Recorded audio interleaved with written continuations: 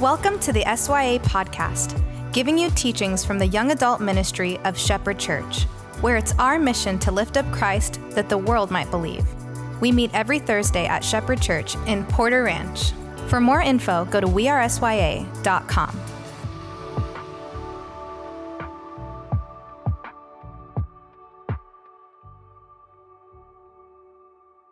A very common story that we tell ourselves is that struggle is bad. It's the problem. Like if we could just get everything to calm, if we could get all things fair, if we could get time off, time away, get things organized, get things systemized, then we could see straight and live better. And don't get me wrong, getting away, finding introspection, getting time off so you can rest, these are all good things, even essential things. But every time we unplug and tune out, we take something with us. Always the same thing. We take ourselves. So what if true sight and perspective was found in the tension? What if the scene was in the struggling? I want to show you one of the oldest and, in my opinion, most profound stories in the Old Testament scriptures. It's found in Genesis chapter 32. It's about Jacob. Jacob is Abraham's grandson, and he's now the central character in the biblical story. And he's a wanderer, just like his father Isaac and his father Abraham. Jacob is on the move. Jacob was also a liar. His name means to grasp at the heel because he was a twin and he was grasping Esau, his older brother's heel, as they came out when they were born. And Jacob was cunning. He was always working the angles. As a matter of fact, in the ancient Hebrew world, his name, Jacob, eventually came to mean deceiver. Now, Esau, the older brother, he was set to get a double portion of their father's inheritance. But Jacob tricks Esau into selling that blessing, for which Jacob would have to look over his shoulder for Esau most of the rest of his life. And in Genesis chapter 32, Jacob is set to meet Esau for the first time in 20 years. He finds out that Esau is coming with 400 men. This looks like war. So Jacob does what hustlers do. He looks at the angles, he hedges his bets, and he rolls the dice. But he also prays for help. And then he sends gifts ahead of him to Esau, trying to appease him, right? To earn favor. And then he splits his family up into two sets. And he sends them separately ahead of him to Esau. In case there's an attack, one of his set families can escape. Jacob had lived his life his way the entire time. But now he's crying out to God for help. And in Genesis chapter 32, verse 24, it says simply, so Jacob remained alone because he'd sent his family, he'd sent all of his stuff, right? He's there alone. A person reaps what they sow, right? Choices have consequences. There are no atheists in foxholes. Your life tells a story. Storms reveal what you're made of. Character is everything and character leaks. There are all kinds of universal truths here in Jacob's story. Like this one. When you're alone in the night with just your thoughts and the weight of who you've become, that in and of itself can feel like war. Jacob is a liar, he's a hustler, and he's also a coward, right? He sends his family ahead and he stays. And in chapter 32 of Genesis, verse 24, it tells of a mysterious man. It was an angel of the Lord. The angel of God represents God. But this is still a weird story, and it never actually says this is an angel, but there's some clues. They wrestle, it says, until daybreak. The Hebrew word wrestle, avak, it means to wrestle, to grapple, but it literally means to get dusty. That's how great is that? The storyteller gives us almost no explanation, just some breadcrumbs. It says when the mystery man saw that he couldn't overpower Jacob in the wrestling, he touched Jacob's hip, dislocating it. And then he says to Jacob, let me go. It's almost daybreak. Like he's a vampire or something, like he can't be in the sun. And there's no explanation here, so your interpretation is as good as mine. But Jacob says, no, I'm not going to let go, not until you give me your blessing. Now, the last time that Jacob fought for a blessing, he had conned his brother and deceived his father to get the double birthright. The mystery man replies to Jacob, say your name. Say your name. Cry Jacob, he who grasps at the heel, liar, deceiver. And Jacob does. He says his name. And in so doing, he admits who he had become. He doesn't cry uncle. He cries Jacob. And so should you. The mystery man says to Jacob, from now on, your name will no longer be Jacob, it will be Israel, because you have wrestled with God and with humans and you have overcome. And then the mystery man blesses Jacob. And Jacob named that place Peniel, saying, it is because I saw God and yet my life was spared. And in verse 32, it says, the sun rose above him, and as he passed Peniel, he limped because of his hip. Like Jacob walked differently after his encounter, because we always do when we struggle with God. As you follow the story of Jacob from here, you see a transition. He's still not great, but he's more the man of God that he wanted to be. Israel, to wrestle with God. Peniel, to see God. Because of the wordplay here, the ancient rabbis would argue over whether Israel meant to struggle with God or to see God. But I think it's both, right? Like maybe the seeing is in the struggling. And there's a lot to wrestle with God about, right? Injustice, intense suffering, sin, and evil. Is life and faith a paradox, or is it a contradiction? And God seems again and again to invite us to struggle with him about all of it. But to do this well, we have to cry Jacob, not uncle. Like this term, cry uncle, it's slang for giving up, to surrender. And listen, God indeed wants our allegiance and our obedient surrender to the way of Jesus. But God isn't looking to beat us up and wrestle us down so that we'll cry uncle. God wants us to struggle with him and to cry Jacob, to look the reality of who you truly are in the face and admit it, call it out, say your name. Cry Jacob. And this isn't weakness. It's living in the light. It's living in the wake of what's really real. And it's the ancient path toward getting a new name, new eyes, new truth, new perspective. Like to see God and to see life in full color. This is woeful and wonderful because the seeing is in the struggling. And there are many struggles out there to be distracted by, other people, other powers, other systems. But it's the stuff in here that God is interested in. Cry Jacob.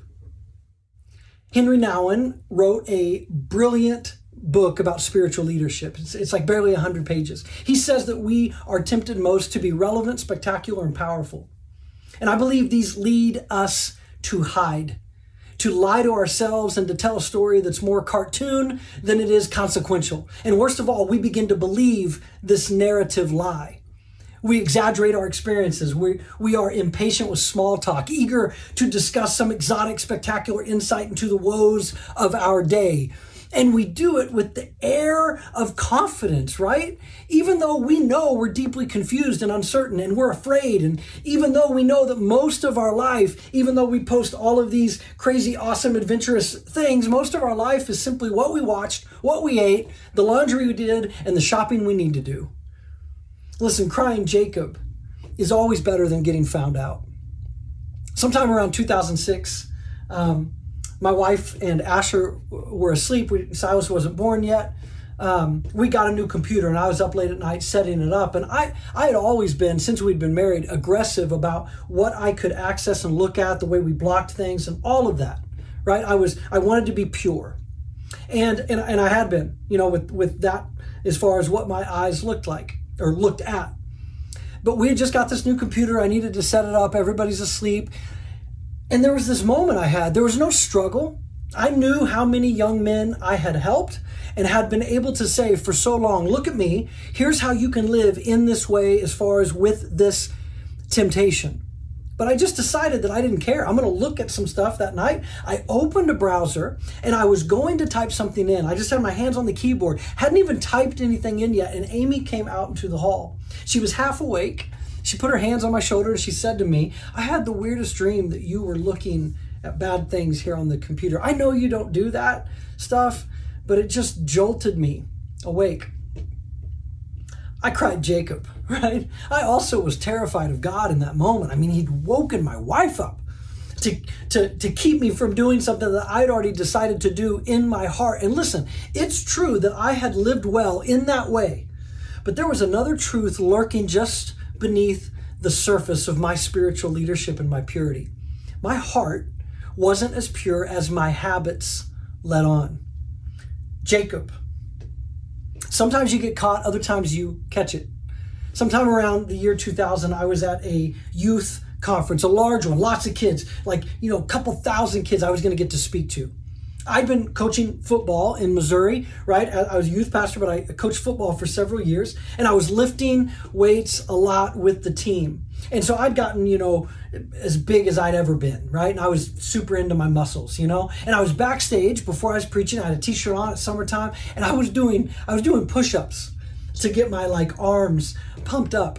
And then I made the mistake of praying right before my sermon, and my heart and my mind immediately said, "You're a joke, Frizzell. This isn't a show. It's not about you. Show off to Amy when you get home. But you're not here because of how you look or even your speaking ability. You're here because you've been honest and humble about the kingdom of God. Don't lose yourself." Now you might wonder, was that God or was that me talking? And the answer is yes. I quickly looked around backstage, and there was a media guy who had a flannel shirt on his chair he wasn't wearing. So I asked him if I could wear it. He probably assumed I was cold, but he said yes. And it didn't match at all, but I didn't care because now I could preach without the silliness. Jacob. Wrestling with God helps you cry Jacob, revealing the puppet show that you've maybe been offering to the world. And like my son Silas said when he was 8 or 9, he said, "Dad, I'm so glad that God didn't make us robots or puppets. I like being free." Me too, man. Jacob. Facing your true self and confessing reality can be frightening. It can also be paralyzing for some.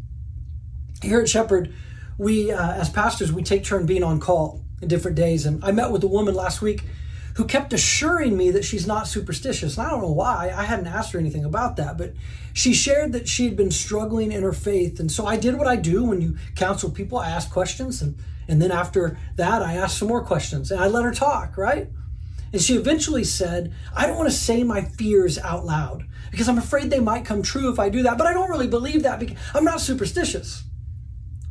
So I asked her some more questions to try to get deeper below the surface. And eventually I asked, what if you are superstitious? And saying that you're not makes you more so?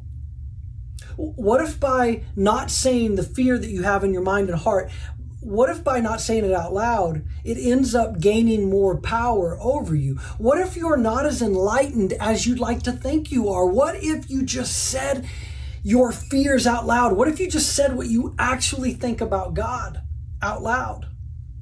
She shared some of the things that she believed, that God protects us from bad if we're good, and that if we don't receive the breakthrough, she said, or the answer, it must be because we haven't been faithful to God or that we had sinned. She asked me if I thought that were true. Instead of giving a direct answer, I just began listing some of the main characters in the Bible and how they were so faithful to God, and yet they suffered deeply.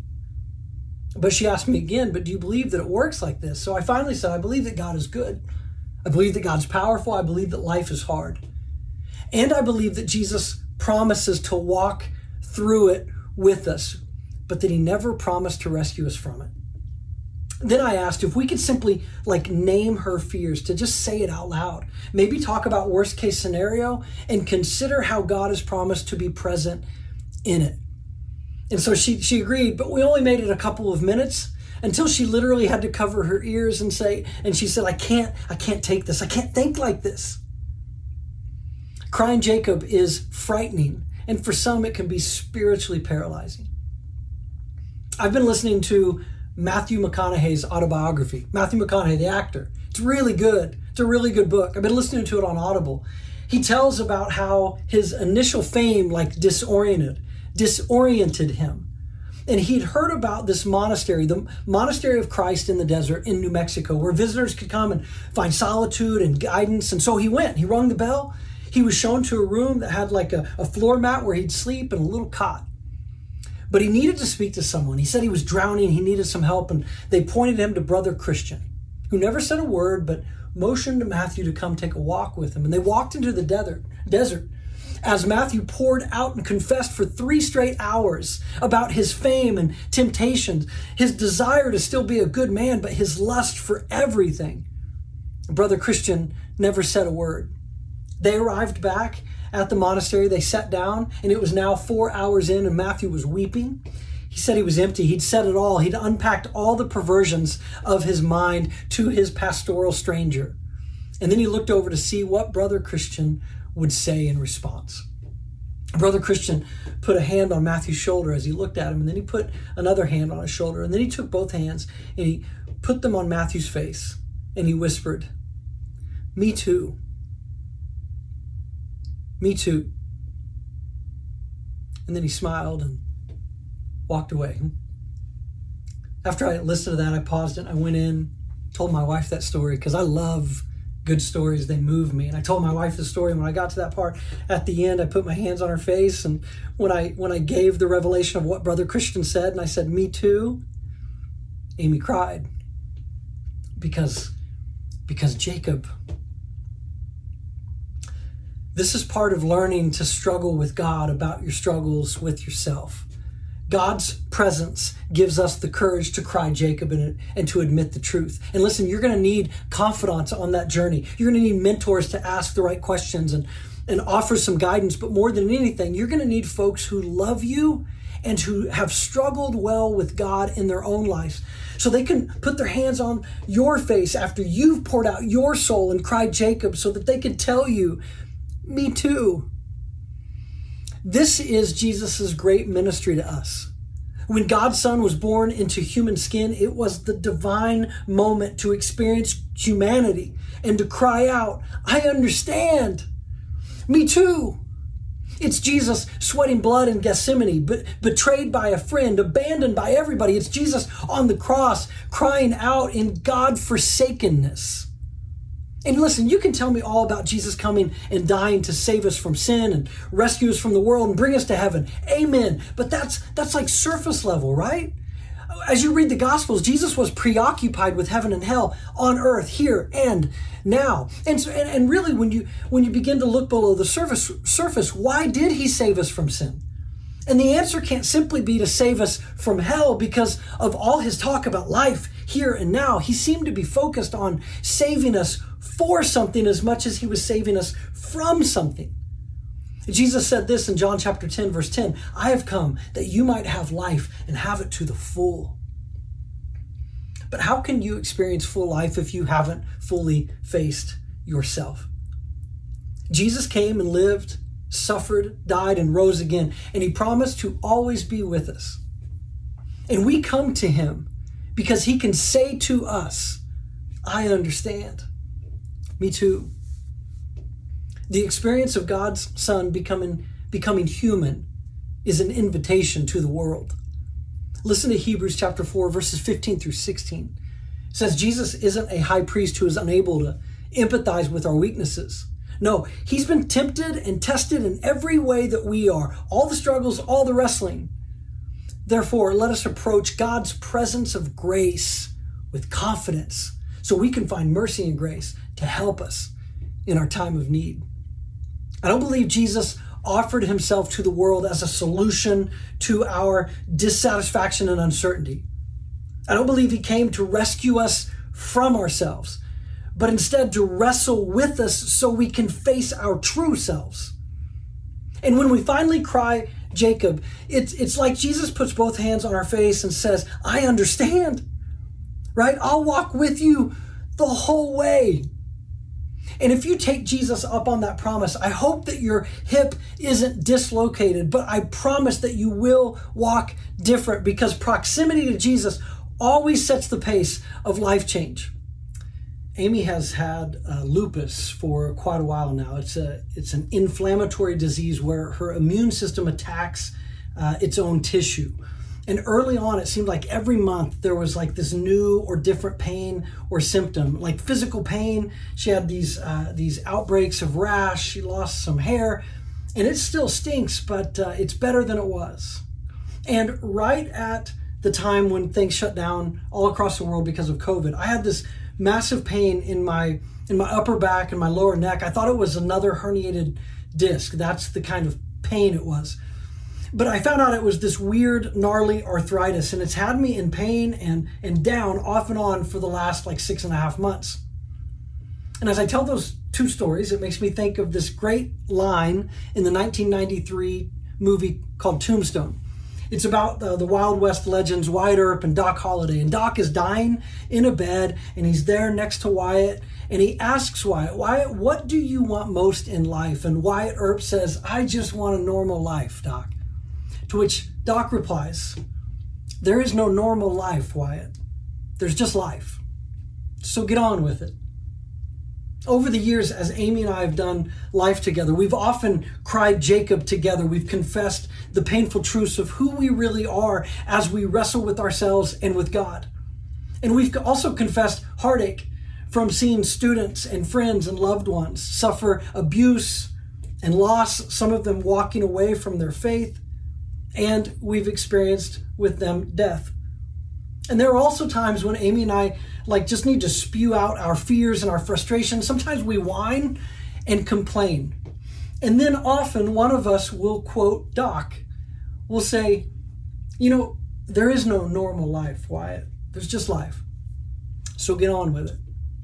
And you get on with it by crying Jacob, by wrestling to admit the reality about you first, and then seeing God, seeing the perspective, finding and fighting for the joy and the good in the midst of it all. Because the story of Jacob reminds us not to run from the reality of our inner pain, but to name it, to see your part in it and to wrestle with God through it. And listen, you may walk with a limp and have some scars, but the journey will be honest. It'll be full of joy and full of wonder. Because Jacob, Israel, Peniel, it's still all true, and it's here and it's now, that the seeing is in the struggling. Thanks for listening to the SYA podcast. Be sure to connect with us on Instagram @WeAreSYA.